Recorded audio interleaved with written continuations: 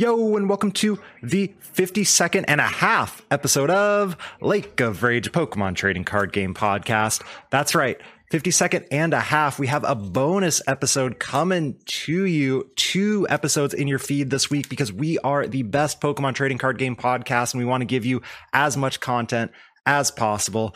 So we have joining us recurring guest. We had you on almost a year ago exactly, actually. I think it was about 40 episodes ago or so. We have the Liverpool regional champion and our 2018 world's champion, Robin Scholes. Hi, what's up? So we got a very special episode. We are going to be talking to Robin about the run at Liverpool. So we're going to learn how did he come to deciding to play the deck, as well as, you know, the rest of the Limitless squad deciding to play the deck, a little bit about the day 1, day 2 run, some of the good matchups, some of the stuff you enjoyed. And then, of course, the one that I think we all want is learning a little bit about the deck itself, because we've seen content creators grab the deck and be like, this thing is hard to play, and proceed to the dead draw. And I'm super curious to hear you defend the deck, because I love this thing and I really hope it's good. So it is good. Okay, I hope you think it's good. You want a regional. That seems pretty good. So to start with the first one, we've already heard the rumors. I assume everyone listening to this has already heard it too. Tord came to you with the deck. Is that true?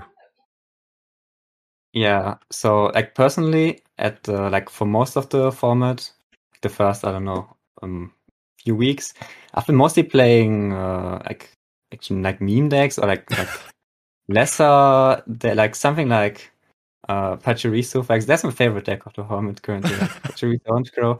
I played that in the big online tournament, and yeah, so I haven't really been testing too much of the Arceus and Mew and whatever. But then 2 weeks before Liverpool, our whole group started to test more seriously, I guess, going on Discord almost every night and trying different stuff, playing with each other. And I don't know, one night I just joined and suddenly everyone's just playing Urshifu. And yeah, there's 10 Urshifu lists in chat and everyone's hyped on Urshifu, and I don't know what's going on, but I guess Tord and the others were building this very weird Urshifu list that was trying to beat Mew with some yoga loop plays with very weird game plans, and yeah, it seemed pretty cool. And I've played a few games against it with Mew in the call, and yeah, it was holding up pretty well. And yeah, since then all of us were considering playing the deck. It wasn't a super serious deck at first, more a little bit memey as well, but it was doing pretty well. And Pedro was actually the biggest believer. I think he played it a lot, so on the ladder and against the others, and yeah, was testing it a lot. And then by the end of the week before Liverpool, he was kind of set on playing it, and Tord was still he has played Mew so much that and was super confident with Mew, so he just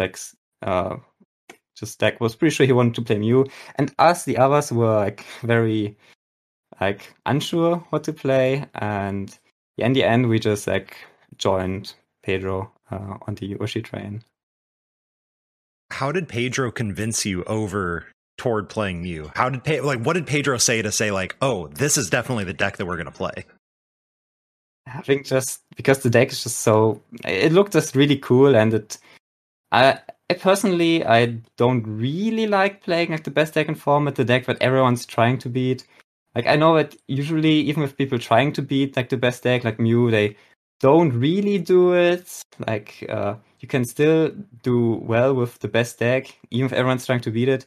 But I personally prefer playing a bit more unusual decks that you have actual good matchups where people don't want to play against. I think that's like a bit more fun, and also maybe better. I'm not sure.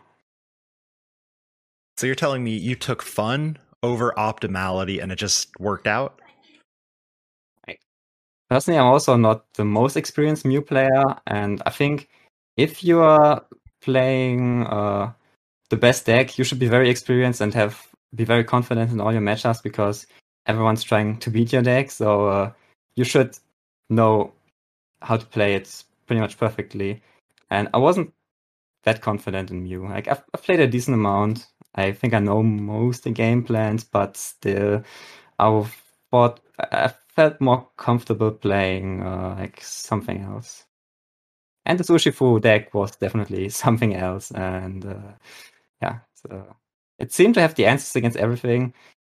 And even though it's like not the most consistent deck, I think it was a pretty good choice. Yeah, and it ended up working out, of course.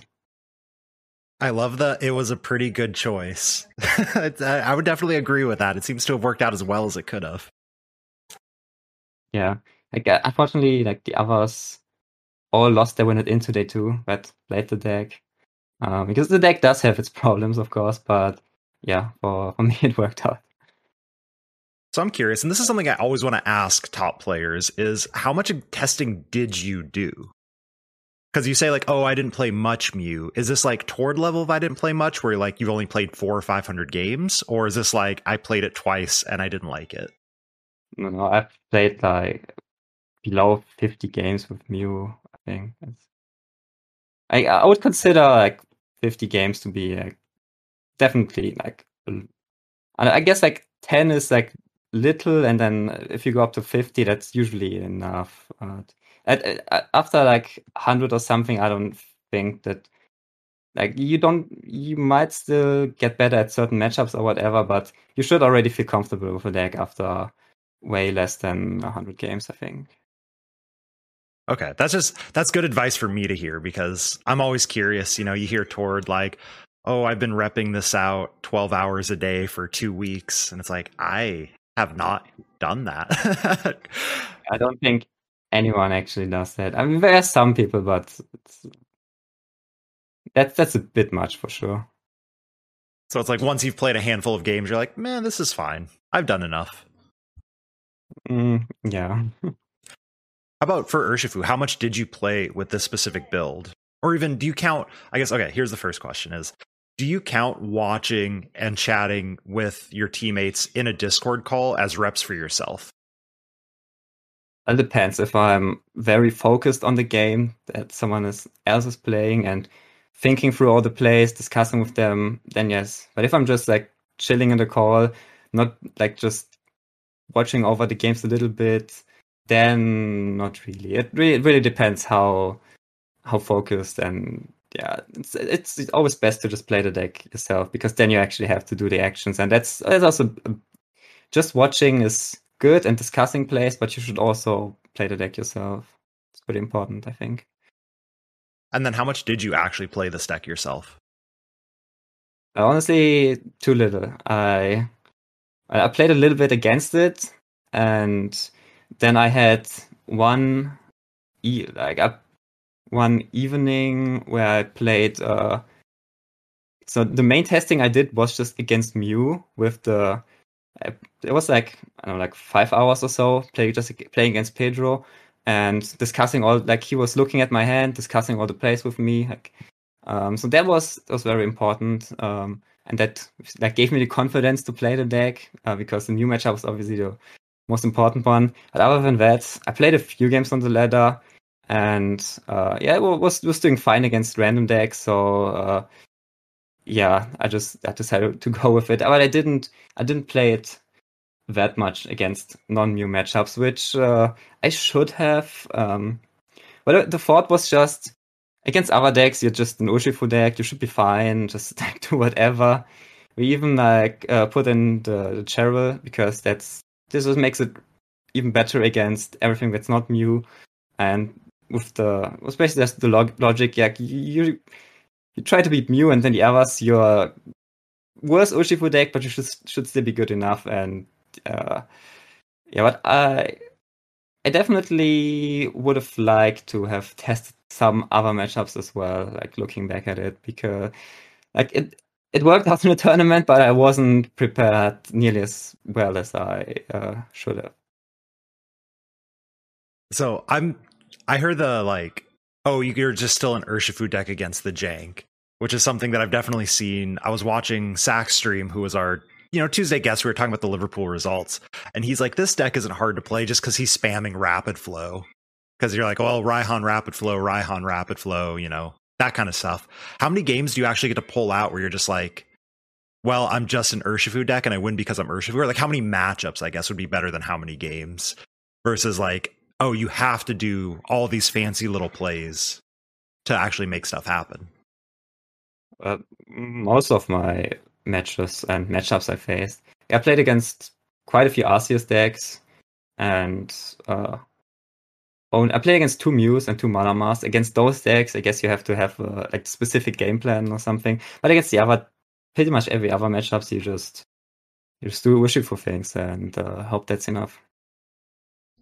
So let's jump into how the tournament run went, and then we'll get back to the deck, or we'll get there. And I have a million questions, of course, but I want to start with round 1. Even if your round 1 wasn't exciting, first IRL big CP tournament in 2 years. How are you feeling sitting down for round 1? What's going through your head? Like, what does it feel like? It felt just like being at the tournament. It didn't really feel that much different than usual. Just being at the tournament again, and it felt like I felt just like I was back, like back home. I don't know. So like it should be. So it's just like the old analogy of like, it's like riding a bike you never forget. Yeah, pretty much like it. It didn't feel like looking back, like the pandemic time definitely felt like a long time, but when I was back at the tournament, it felt like it just nothing changed. Like it was like the last tournament was like 2 weeks ago or something. Was there any rust initially you had to like shake off, or were you just like, nope, I got this. I know how to prize check. I've got my sequencing of your real life cards down. The prize checking was funny actually, because on Friday after we arrived at the our Airbnb, we didn't really playtest, but what was I haven't really played IRL in basically since tournament stopped, and with the price checking, like we played the deck on PTCGO only, and on PTCGO price checking is much easier, of course, and with the deck price checking is pretty important. So we were all like super worried about the price checking part. So on Friday we just like took our decks and was just like setting up and checking prices like for quite a bit, and it was actually better than expected. I expected it to be really hard to price check IRL, especially with all these one-offs, but it turned out to be okay. Like it was easier than expected, so it turned out being alright. Is this why you play only full art supporters, or is that just a preference of I like full art supporters? Yeah, the full art supporters definitely help with price checking, but I also would play them anyway because they are nicer. But that's definitely it. I think it's pretty helpful because checking the supporters is really important next to the one of Pokemon, of course. So can you walk us through some of the stuff that happened on day 1? Maybe some of the like better matchups or scarier matchups or things that kind of happened through that first day. So you sat down, you're good to go, and it went pretty well. But like, what are some of the things that happened on that day 1? Day 1 was quite a struggle for me, actually. I ended up having 4 ties and 5 wins in the end, so barely made it in. My matchups were okay. I faced 2 Urshifu Melonies, which I considered my worst matchup before the tournament, so that was a bit unfortunate because they can just rapid flow much easier than I do, and the Urshifu Mirrors pretty much just who can rapid flow more. So that was scary, but my opponents in those games didn't draw perfectly. So got away with 1 win and 1 tie there. So that was nice. Real quick, before going into other ones, you say Urshifu Melanie, and my initial thought is, what? Were you expecting to play the Urshifu mirror at all outside of your teammates? No, not really. I thought there might be people trying deck, but it's not good against Mew, so I wouldn't really expect to play 2 of them. Okay, cool. Because I hit 1 Urshifu in Salt Lake City, and I was like, what are you doing here? Like, go to last format. You shouldn't be here right now. So, okay, it's good to know. What else did you hit in that day? Then I played against 1 Mew, which I won. Which that was actually round 1. Like the kind of the most stressful matchup at the beginning. But yeah, my opponent wasn't very experienced playing against the Moltres deck, so it was like that was fine. And yeah, besides the 2 Melanie Urshifus, my matchups were quite good. I think I actually ended up tying against Gengar, which was a bit unfortunate, but they can actually one kill Urshifu, so it's not like that easy. It's if you stumble a bit, you can pretty easily lose. So, and I also tied against 1 Arceus Inteleon, which should also usually be a win, but yeah, so there was 2 ties that against presumably good matchups, so that was a bit unfortunate. But then in the last rounds, I faced another Arceus, which I then won, and an Ice Rider. And in my win it in, the last round I needed to win, I actually played against Jolteon. So that was nice. So these ties that should have been good matchups, I assume, was there a Dunsparce in the Arceus list to at least make it hard? Like every single Arceus I played against had Dunsparce. Okay, cool.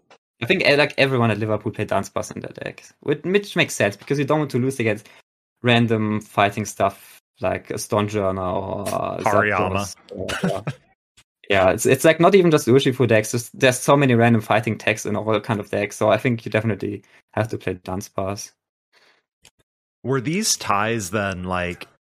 Is this a product of playing the deck for, the first handful of times IRL? Is the deck just a slow deck? Like, why weren't you able to finish the 3 games in time? I think it's a combination of everything. So, first of all, I wasn't very experienced with the deck, so I definitely could have played faster. Also, my opponents were also not very experienced probably playing against it, so I also didn't play that fast.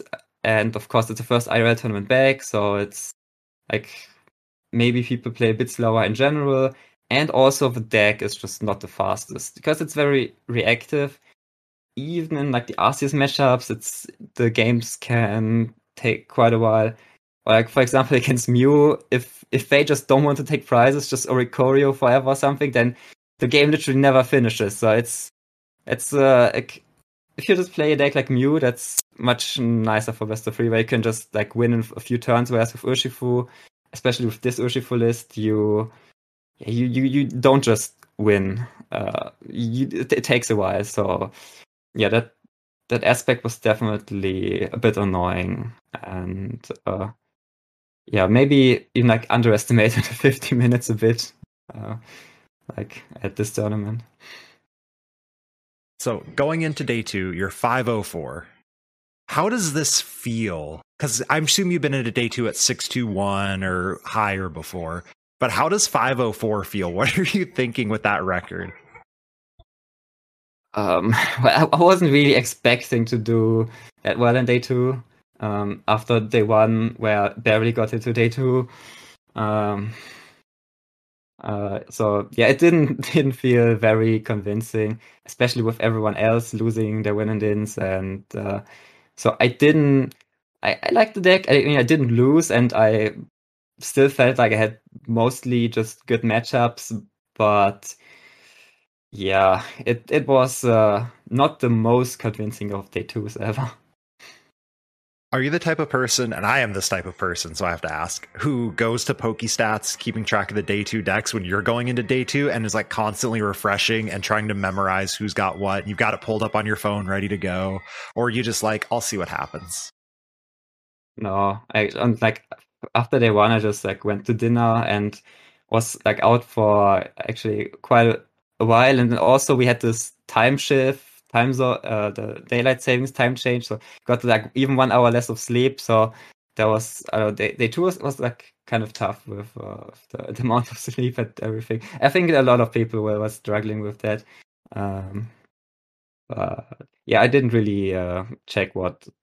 Yeah, it's like on day two, when I got like my pairings, I for most rounds I checked on PokeStats, but that was just right before the round. So do you think it helped your like experience as a dev and a college student who just like I assume has a very unusual sleep schedule and is used to, lack of sleep? Do you think that helped you in that day too? Maybe actually, yeah. Had to ask because I think every computer science person I know or every dev I know is just like some nights you get called to go do maintenance and you just don't sleep that night. Day two. So you have to do very well. You're 504. You barely scraped by. You got to win presumably 4 to make it to. Yeah. And you're well aware of that, I assume, right? Yes. I think when I'm playing in day two, I'm basically just trying to like go one game at a time, just try to win everything and then see what happens. Not like I stress too much about, oh, I can't lose, I need to win or whatever. It's just play and see. I feel like that's really good advice for everyone. Like no matter what, day one, day two, just play this round and then worry about it later. So what happened in day two? Like obviously we know it went pretty well, but heading into those rounds 10, 11, 12, 13, 14. Day two went really well, actually. First 2 rounds I played against Arceus decks and ended up winning both of. I don't know if I lost the game, but usually whenever I won a round, it was like a 2-0 because it's just so hard to finish 3 games. Then after those 2 Arceus decks, I played against the Hariyama deck, which was also just a good matchup for Urshifu. Yeah, do you ever lose that matchup? Or like any single prize, anything without Manaphy? Well, if I draw really bad, it's possible, but yeah, overall it's definitely fine. Like the Hariyama deck didn't even play Manaphy. It wasn't built to beat Urshifu at all. So yeah. Imagine not teching for Urshifu. It's a nice thing about playing a kind of unexpected deck, right? Like every round, basically, like especially like in day two, every round my opponent was like, "Oh no, I'm gonna lose," even before the match, and yeah, that's a nice thing if you have that going for you. Is it like over there like it used to be over here? So in NA, it was always what's DDG playing, what's DDG playing, what's DDG playing. So over there, is it like what's the Limitless crew playing? What are they playing? And like everyone knows your deck after round one? I don't know. Actually, I haven't heard much talk about that. But also in day one, I barely seen anything that's going on because I was in timeout almost every round. It's yeah. All right, so day two, 2 Arceus decks, a Hariyama deck. Shout out to them for getting top 32 with that. And then round 13? Round 13. What do you hit? Yeah. Around 13, and I actually played against Todd. This was my second Mew matchup of the tournament, and which of course is scary playing against Todd. But in this round I drew perfectly. Like this was like the best 2 draws of the tournament, and he could do nothing. Like I had everything. I didn't price a single thing basically, and yeah, he basically got destroyed. This was like I drew like I couldn't have drawn better in those games. That was just that was incredible. This is the matchup I think. Correction.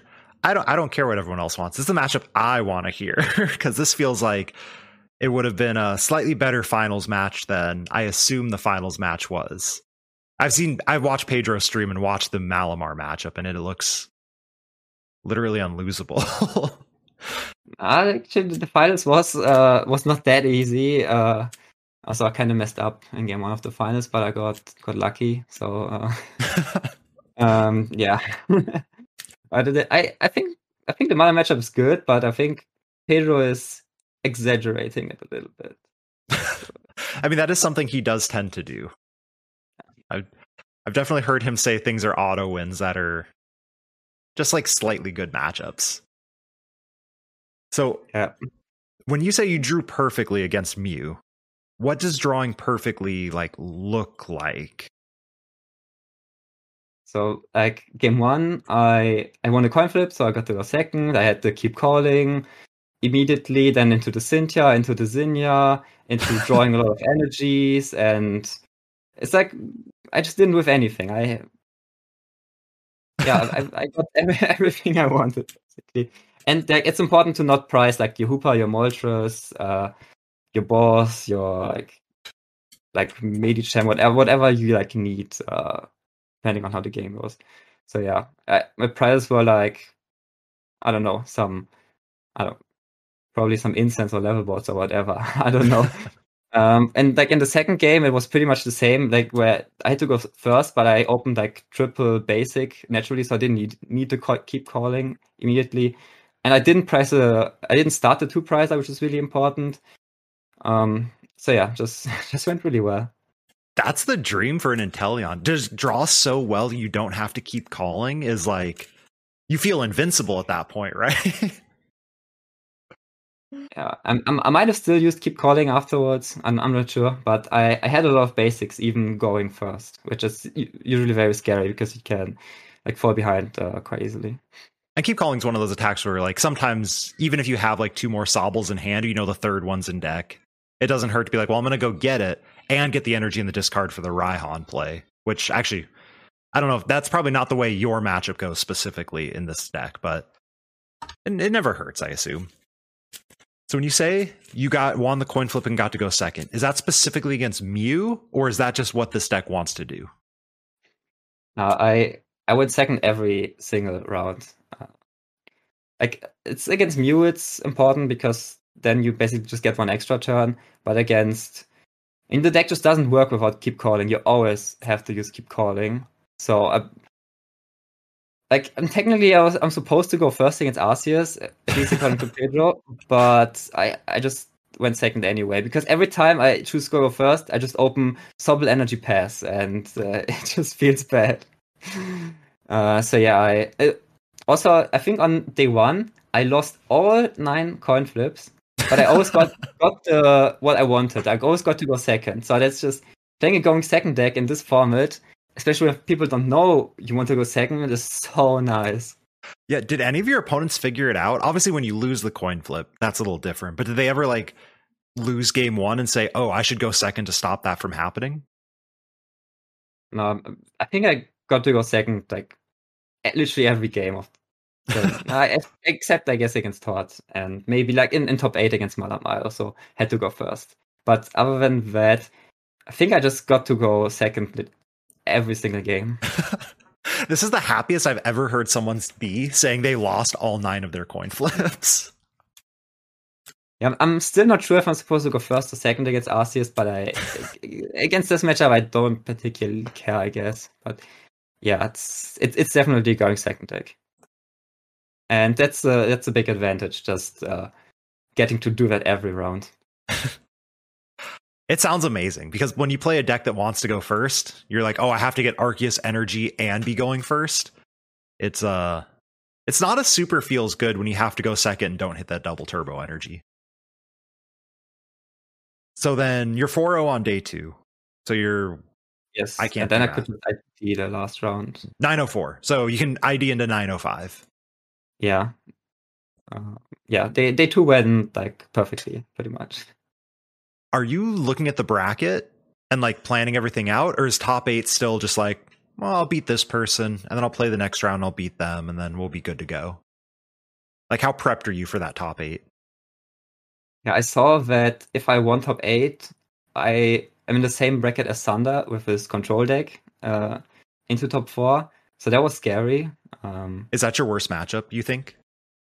I don't know. I did play it, but it is scary at least. And he played Manaphy, and he had like the Dusknote to shut off rapid energies and everything. So I assume it was probably a bad matchup. I don't know, but I don't know if I can beat him, but he lost top 8, so I avoided having to find out, which was nice. The Dusknoir is definitely something that just always seemed to body Urshifu. Of course, gosh, I mean, what even would you attack? Like, what would, I know this is a complete hypothetical, what would even a game plan look like for you in that? I don't know, probably like try to take out Manaphy with like quick shootings and yoga loops, and then do some rapid flows. Hope Dusknoir doesn't hit the board. I don't know. It's one you'd have to play, it sounds like, to have any idea where to go with it, right? I would probably lose the matchup if I had to guess, but yeah, I don't know. But thankfully that didn't happen. You won top 8, and then who'd you play? Or what'd you play against in top 8? In top 8, I play against Joe with Malama. Okay. Which is actually funny. In the first game, I won coin flip, went second, and he just went in-K pass, and I opened Quick Ball, Dark Energy, Scoop Up Net for my Hoopa, and donked him in the first game. How many Hoopa donks did you get in the tournament? Just a single one. Just one. That's a perfect time to get it, though. Yeah.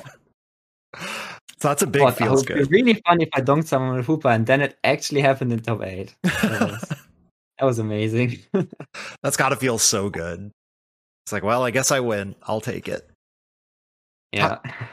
How'd the rest of the Malamar matchup go? I guess it's between this one and then also finals if you want to get into that one too, but... The second match was much closer. Like, he was trying to keep 4 in-K in play at all times, because otherwise I can just Yoga Loop the one and then Rapid Flow the other two. Mm-hmm. And if they manage to keep 4 in-Ks / Malamar in play at all times, it's kind of annoying, and because you can't really just Rapid Flow, then the 4th one just evolves and knocks you out for 3 prizes. So that's kind of problematic, but I mean, I can still like KO Yoga Loop like 1, and then I don't KO some other. Also, he didn't play boss, so I could like just like put my Medicham put down like freely, and he couldn't really punish it, which was nice. And did you know he played rope instead of boss? I wasn't sure, but I assumed so. Okay. So like when I play Malamar, I just don't play like boss. I just hate playing boss in Malamar. It just feels so bad drawing it every time. But against Urshifu specifically, it gives you like it helps for sure, because otherwise the Urshifu player has it kind of easy. But eventually, like, he couldn't get his 4th in-K down, and then I just had like full combo and won.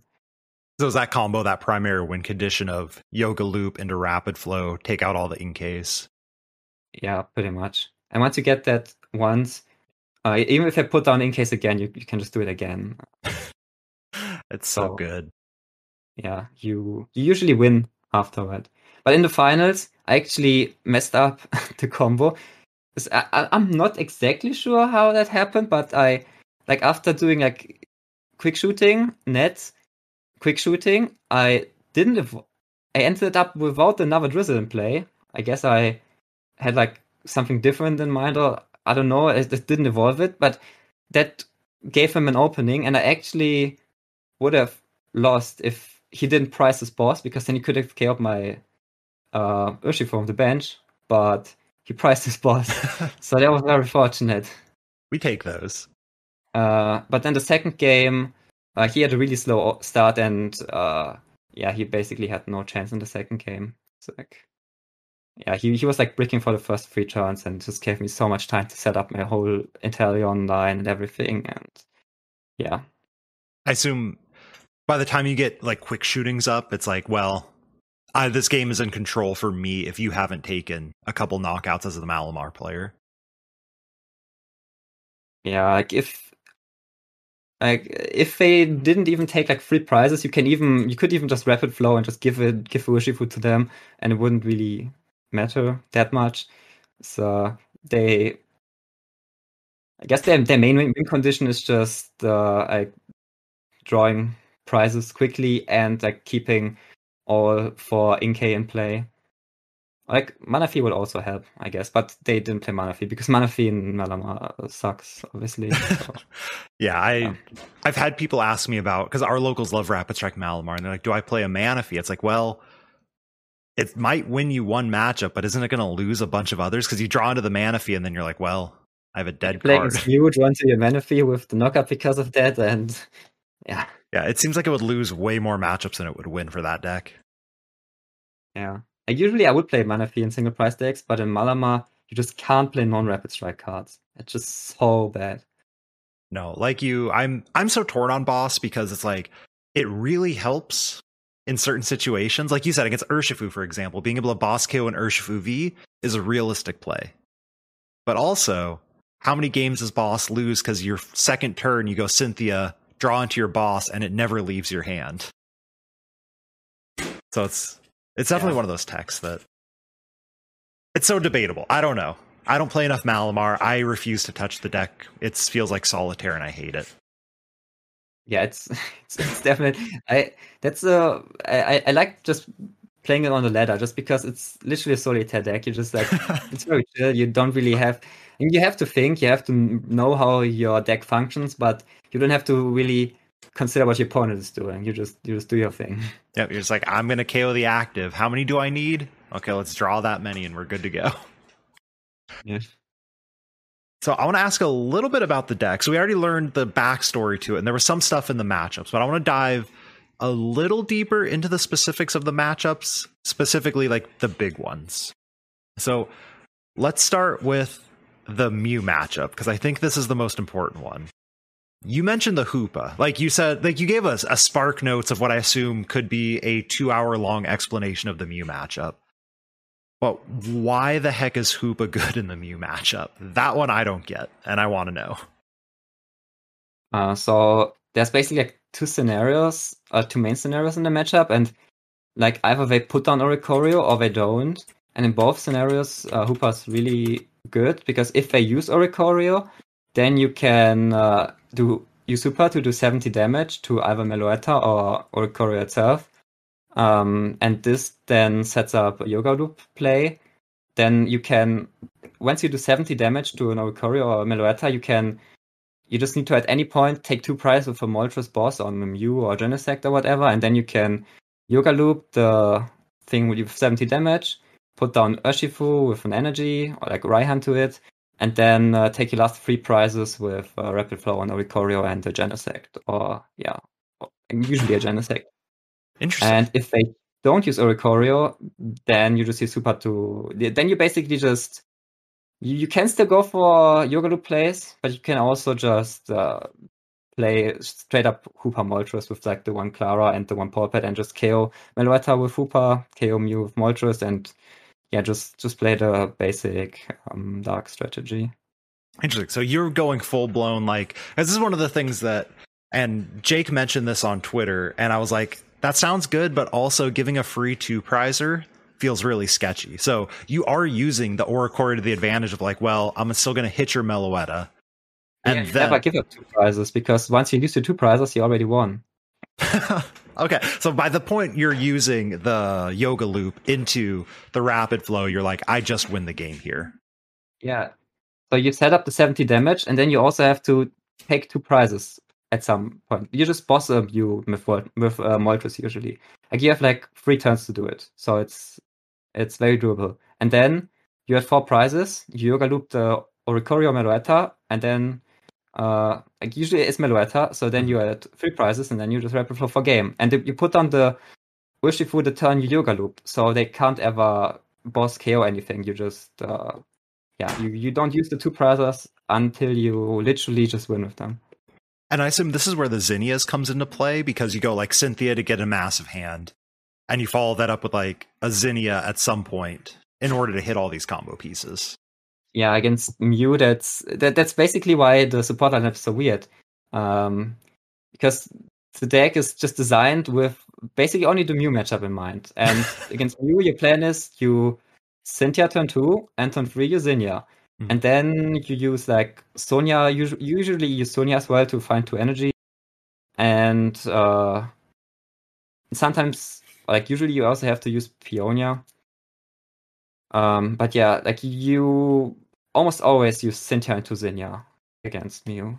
And they don't touch your hand ever. So you can just you just build like a 20 card hand with all like your whole combo, and they can't disrupt you, which is like the whole point of the deck. So that's another thing that, and I tweeted this out, I don't know if you saw it, but looking at the top 8 lists, there were 2 copies of Marnie's in all the top 8 decks.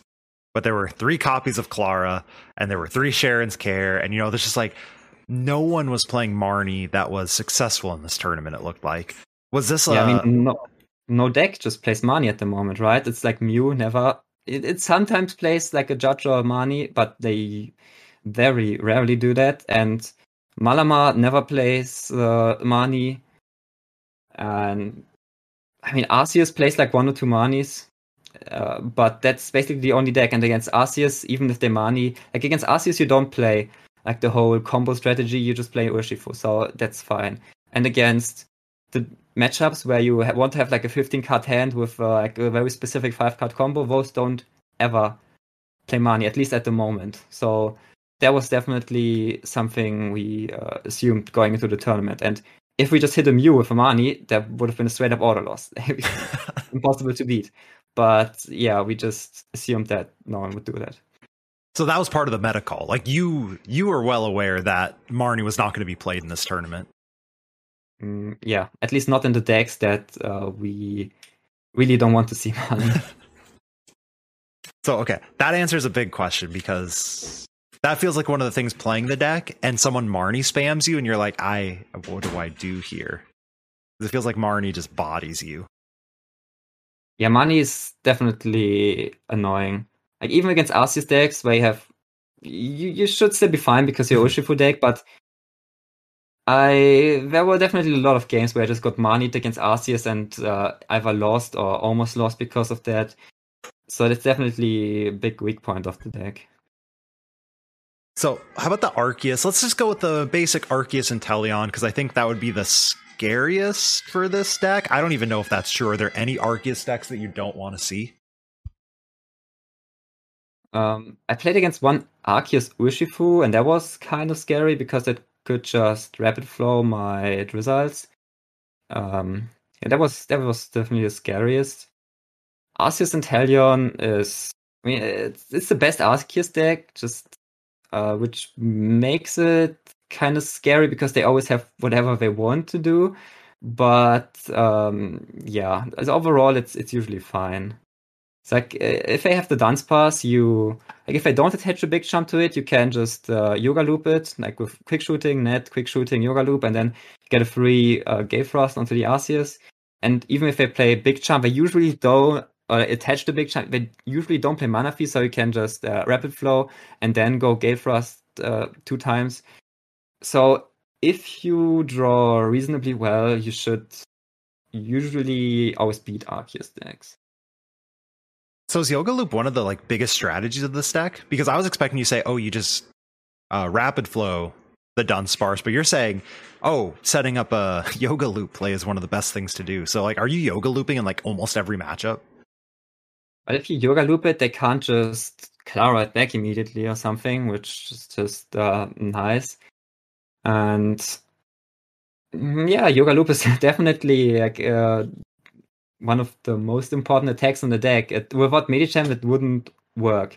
It's like you wouldn't beat Mew, you wouldn't beat Malamar probably. Against Arceus, you don't need it. I actually didn't end up using it that much against the Arceus matchups, but I probably should have used it more. Yeah, Medicham is definitely the MVP of the deck, one of the MVPs. Awesome. That's super good to hear, because that feels like a strategy that I need to think about. Were there any other matches? It sounds like everything else you've went through was just you can just kind of rapid flow and be an Urshifu deck against something like Single Strike, which is apparently still a deck somehow, or the Melanie deck. Yeah, most matchups were either just Arceus and you just rapid flow once, Gale Thrust twice, or maybe Yoga Loop. Then there's Gengar. It's basically also just you attack with Urshifu if you can. Single price matchups are also yeah, you do like Yoga Loop or Rapid Flow, whatever. So like the Urshifu is really good in the meta game against anything that's not Mew. So like the other matchups were, yeah, just like Urshifu usually carries those, and I didn't really use like the Darkness Pokemon much outside of like Mew or Malama. So you're not dropping the Moltres for the big like 220 or 270 turns. It's literally there for the Mew matchup and just be like, well, I'm going to OHKO you or I'm going to Gale Thrust KO your Dark or Fighting Weak thing. Yeah, it's pretty hard. Like against decks with money, it's just almost impossible to use the Moltres because they just money you, and then you don't play that many energies or that many outs to Moltres even. So yeah, the whole Darkness package is pretty reliant on just like building a hand and like getting like Sonia for 2 energies, and then next turn maybe you use those energies, or like even 2 turns later. In regular matchups, it doesn't really have much use. Like the Hooper can be nice sometimes, but also not really.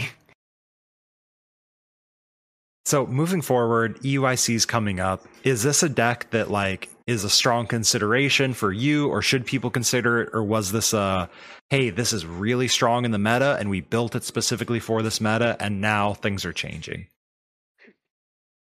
Like I'm not sure. It's still good against like Arceus decks and most things, but like if people let you go first, that's kind of a problem in general. If maybe some Malama players start playing the Manafi, even though it's not really good in Malama, then it's still fine, but it makes the matchup definitely harder. And if like the single price decks play Manafi, then it just makes you have to draw better. And yeah, in this tournament it was really nice, like getting to go second. People don't really have anything against you in the deck, so even if you draw suboptimally, you're oftentimes fine. But it would definitely get harder at EUIC now, and the deck isn't the most consistent. So like bad starts, if they get punished like regularly, that would definitely be a problem. Also, you might just run into like new players with Mani now, which would be like you basically can't beat that. Or even like an Arceus Inteleon player with Manafi would also be like if you like brick for like 1 or 2 turns against Arceus with Manafi, you probably also lose. It's I'm not sure. I think the deck's still fine. It's a strong deck, but I don't know if I would still play it at future tournaments. There's one card that I haven't heard you mention once, and it feels like it sticks out in the list. Gormandai's Snorlax. How did it find its way in the list, and was it actually useful? And Snorlax is like the one of the best cards just in general for setup. If you don't want to put a Crobat or something at 2 price in play, Snorlax it just does the job. I think like the main purpose of it to make it easier to use Peonia, because like you can't really, like you of course can't play a draw supporter and a Peonia, but sometimes you also need to draw cards while using Peonia, especially against Mew. So the Snorlax is kind of there for that.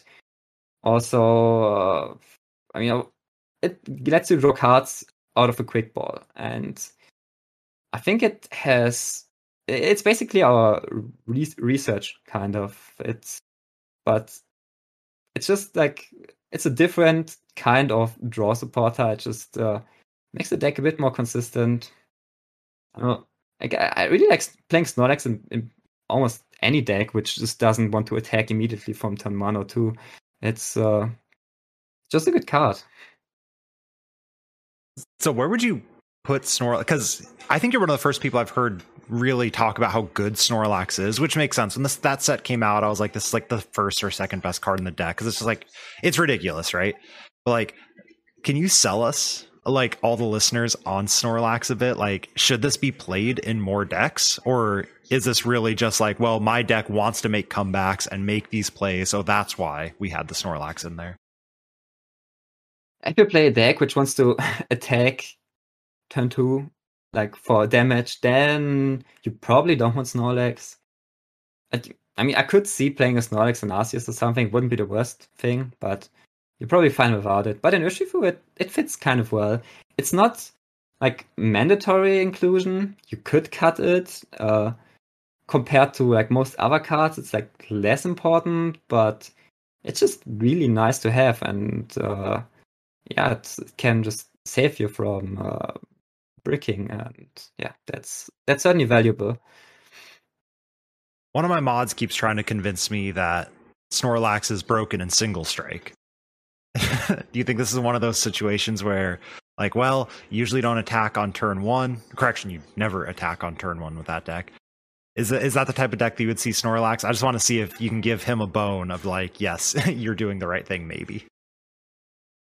Snorlax is best in decks where you play nets, I think, because you kind of want to be able to get him out of play. But in general, I think one-pricer decks, especially also with nets, they usually benefit from Snorlax because they don't need to attack immediately.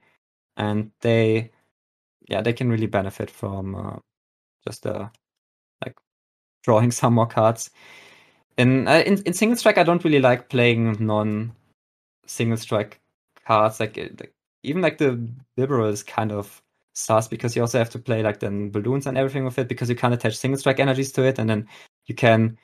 I think there's actually a lot of games where like a single strike player with a Bibarel or something can just get decked out by a boss Bibarel, especially like or boss Tool Scrapper, and they just literally just can't get it out of the active ever. So maybe not in single strike. All right. I will relay that message. Maybe not. It depends on the list. Like if people can just like quick shooting you forever while the Snorlax sits there in the active, then you probably shouldn't play it. Are there any other pieces of this list that you feel like, hey, this was really good and I want to sell people on it? Or is everything else just like, yeah, it's fine? I think the list was like really good. I would maybe change one card at most, but other than that, like everything has its purpose. Like I guess the Snorlax is probably like the most cuttable of the Pokemon. Everything else you kind of need for matchups, but Snorlax is still nice. And like all the trainers you also kind of need, and the energies you also need. I think it's difficult to change the list. I've got 2 more. As you were mentioning the trainers, it reminded me of Birdkeeper. Why is there Birdkeeper in the list? Birdkeeper, I guess Birdkeeper is like the one supporter which doesn't have a specific purpose in the deck, but it's just a really good Urshifu card. It's when you're playing like against Arceus and everything, you're playing an Urshifu deck. It's a bit worse than a regular Urshifu deck, but it gets the job done, and that's mostly because of just Birdkeeper. It's like without Birdkeeper, you wouldn't really be able to Gale Thrust back to back. I give the one tower, which is really important. But yeah, Birdkeeper just giving you like the free Gale Thrust and also like being able to recover with Port Pad, and it's a draw supporter which doesn't have like a condition, unlike Xenia and Cynthia. Like Birdkeeper 100% belongs into the deck, I think. It's just really good with Urshifu in general. It's like all the Urshifu decks ever, they all love Birdkeeper, and yeah, this one is not different. And my last question is on a card not in the deck, and I think you've probably been asked this before, or you've heard people ask this on Pedro or Tord's stream, but it seems like the 61st card in everyone's mind is Escape Rope. So okay, for those who are listening instead of watching on YouTube or Twitch, the look on Robin's face tells me that is not the 61st card. So that's wasn't even a consideration ever, I think. So why not? Why is Escape Rope not good in this list? I don't know why would you need it? Okay, so I'll try and defend Escape Rope real quick. So some of the reasons why I think Escape Rope could be good in here is you don't have the boss, right? So you hit the Meloetta for 70. You can Escape Rope instead of boss, so you KO one of the other two prizers. Another big reason is you have that massive hand. A Mew gives you a single prizer you don't want to hit. Although you're probably going to say this doesn't matter now that I've heard the Mew matchup, but Hoopa Moltres, right? They give you a single prizer and it becomes really awkward. So Rope becomes a pseudo boss the same turn you Clara, for example. So are these just like, are you just listening to that and you're like, no, we don't need that? I mean, I'm sure if you play a lot of games, there would definitely be situations where Escape Rope comes up. I mean, it's a good card, right? It's it could help with like Cheryl plays, because right now if you want to like Cheryl and retreat in the same turn, you have to have the tower. Mm-hmm. So Escape Rope would be like a second out for that, but don't usually need it. And against Mew, they usually have just a second one prizer that they will promote over two prizer, so I don't think it really does the job there.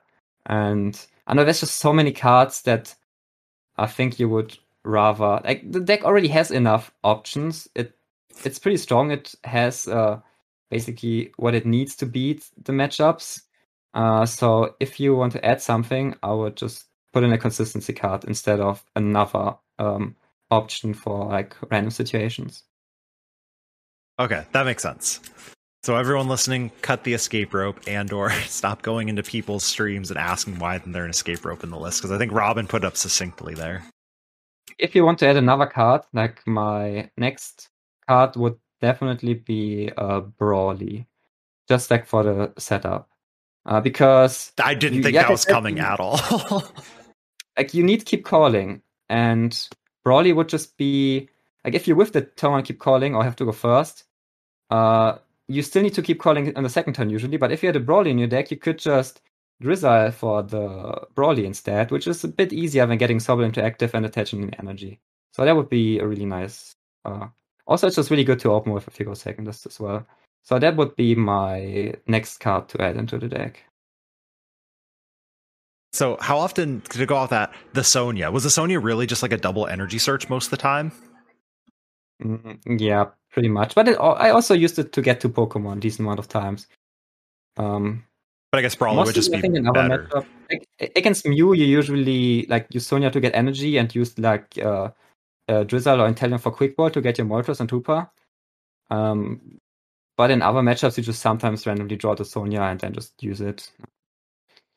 But yeah, if Lady was still in format, then we might play that over Sonya. The amount of cards that you're saying that I'm just like, I am clearly too many steps below as a deck builder to have even thought about these options. But it's nice that Sonya can get Pokemon as well, but it's mainly for the energies. All right, here's another. Would Sonya have been better if it was still Roxanne's Research? If you could get one Pokemon and one energy instead, or was that never something that would have come up? In that, it's definitely annoying that you can't just combine energies and Pokemon with Sonya. That hasn't annoyed me ever since Rebel Clash. It's literally it's just so annoying. But in this deck, it doesn't matter that much because usually, you're fine with taking either. But in general, it would be much nicer if you could just combine those two, for sure. So we've got, it looks like 2 questions from Twitch chat. Blaine asks, you've already kind of mentioned it, but if you want to elaborate a little bit, Blaine asks, Robin, why so many ties? Yeah, I talked about it earlier, right? It's just a combination of many things, like the deck being slow, me not being as fast as I should be, my opponents not being as fast as they maybe should be. It's, yeah. It's, I guess, partly the deck's fault, but also partly my fault. For anyone who's going to Indy or EUIC as your first regional or I guess international of the year, that's a very realistic thing, is these ties. Because if you don't 2-0 each other, then it gets a little sketchy. Yeah.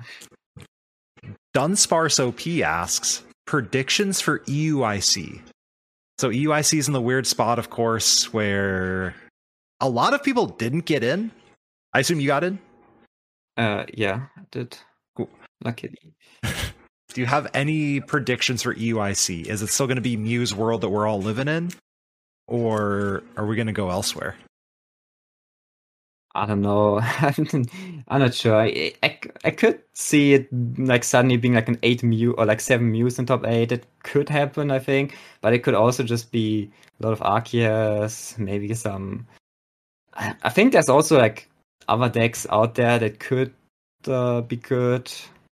I don't think we've seen everything yet. Also, I don't know. Like anything could happen, really. It depends on what the top players decide to play, I guess. So you think there's still room for innovations in this format? Yeah, I think so. I think the format's actually like pretty interesting. There's a lot of, especially with the Intellion Engine, you can play so much stuff.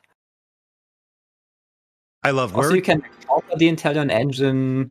I think there's a lot of like options and cool decks in the format. I mean, it could be just like a Mew sweep, but I think it could also just continue like it is right now, with like, I don't know, 1 or 2 Mews in top 8, and then the rest being like some random decks.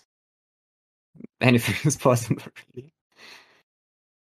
This was a question we had last week that we attempted to answer, but I think you're the person I want to hear the answer from.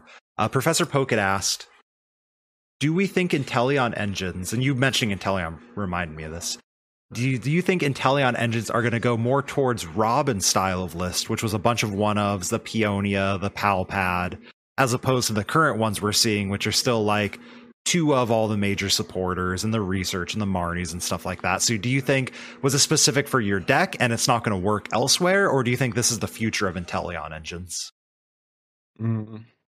Like, I think in general, it doesn't really make sense if people play like Inteleon decks and they play like, I don't know, free research, free money or whatever. I mean, why would you do it if you can just like play slightly different supporters that kind of do the same thing, but they are sometimes just better, and that you can just get whenever you can just get the right supporter for the situation instead of having like 3 options. Because like Drizzle just lets you choose, so why not just like play different options? I love it. Last time you were on, you talked a lot about how just drawing cards off the top can be so powerful in specific situations. I'm pretty sure we talked specifically about Erika's Hospitality because that was still standard at that point. But I assume Zinnia's has that same feeling of like, sometimes you just want to draw cards and keep stuff in your hand. Yeah, I wish Erika was still in format, because Zinnia's discard 2 is kind of rough for most decks. But it's still a good card. And like just discard 2 and draw like 5-6 against most decks is still a good effect. But yeah, Erika was like on another level. Erika was a fun card. I thoroughly enjoyed it. I played it in Players Cup 4 in Rowlet, Alolan Executor, Mewtwo, the Relish, the Grass Box. And it was just like, it was so powerful in some situations because you're just like, I've got Malolana for next turn. I don't want to research this hand. So I'm just going to draw a bunch of cards and set up all the options in the world. That was a fun card. I think Erika would be like a one of staple, like no questions asked in Inteleon decks right now. Really? Like you could always just like, why would you not play one Erika in your Inteleon deck right now? It just would be so good. I love this because every time I bring up Zinnia in a deck, people are like, no, that thing sucks. Even an Inteleon deck. And you're like, Erika, which is... Yeah, Zinnia is definitely much more sus. Like Zinnia is harder to use than Erika, but Erika would be really good in Inteleon decks in general. Zinnia is really good in like the Urshifu deck, and I think she's probably a bit underplayed, but I admit that Zinnia is not the best supporter ever. It's fine. So while I've got you, can I also ask you about Ultra Ball then? Just like in general as a card, is it just like Zinnia where it's incredibly powerful, but for the most part the discard effect is not optimal for a lot of decks because there's so many good cards in format that you don't want to discard? Like, why aren't we seeing more Ultra Ball?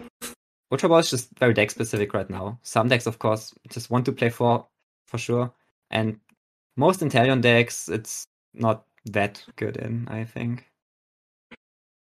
That makes sense. Like you have Incense, you have Level Ball, you have Quick Ball. They are just most of the time better than Ultra Ball. And last question before I let you go. Most important question. If there was not a limit of 4 cards, how many Sobbles would you play in your deck? Probably like 6, 7, or 8. I'm not sure. Definitely more than 4. Like at least 6. Possibly more. So it's that good. Keep calling is that important. Yeah, we've even considered playing the Grass thing, which also has the attack for search 3 Pokemon. The Gossifleur. Because it can also evolve into a thing into the Eldegoss, which gets you energies. But the problem with that card is that it only had 50 HP, like the little guy. Mm-hmm. So against Mew, you couldn't really use it because it would always just get KO'd immediately by Oricore's attack. So that was a bit unfortunate. But yeah, like just keep calling, or the keep calling equivalent attack is so important for the deck. Love to hear it. I just love keep calling. It's one of my favorite attacks right now. Robin, thank you so much for joining us. If people want to hear more of you, where can they find you? I sometimes write articles on limitless.tcg.com. I probably will write an article about the tournament and the deck. So, like, I don't know. You might see that like sometime next week. Yeah. I'm excited. I'd love to read it. And you're not going to mention it, so I will mention it. Limitless has a Patreon page. If you like to check results, get deck lists, you enjoy the online tournaments, please go support them. I am a Patreon. I put my money where my mouth is. Anyone else who enjoys any of these amenities, please go give Limitless some money on Patreon for sure. You got to remember to sell it, man. Yeah, I appreciate anyone who does that. And of course, myself, you can find me on Twitch, Twitter, and YouTube at mellow_Magikarp. This was a bonus episode, so we'll still have one coming to you on this upcoming Tuesday as well, with a very special guest who I'm hoping will introduce a lot of you to someone that you may not know yet. And this has been another episode of the Lake of Rage podcast. We'll catch you all next week.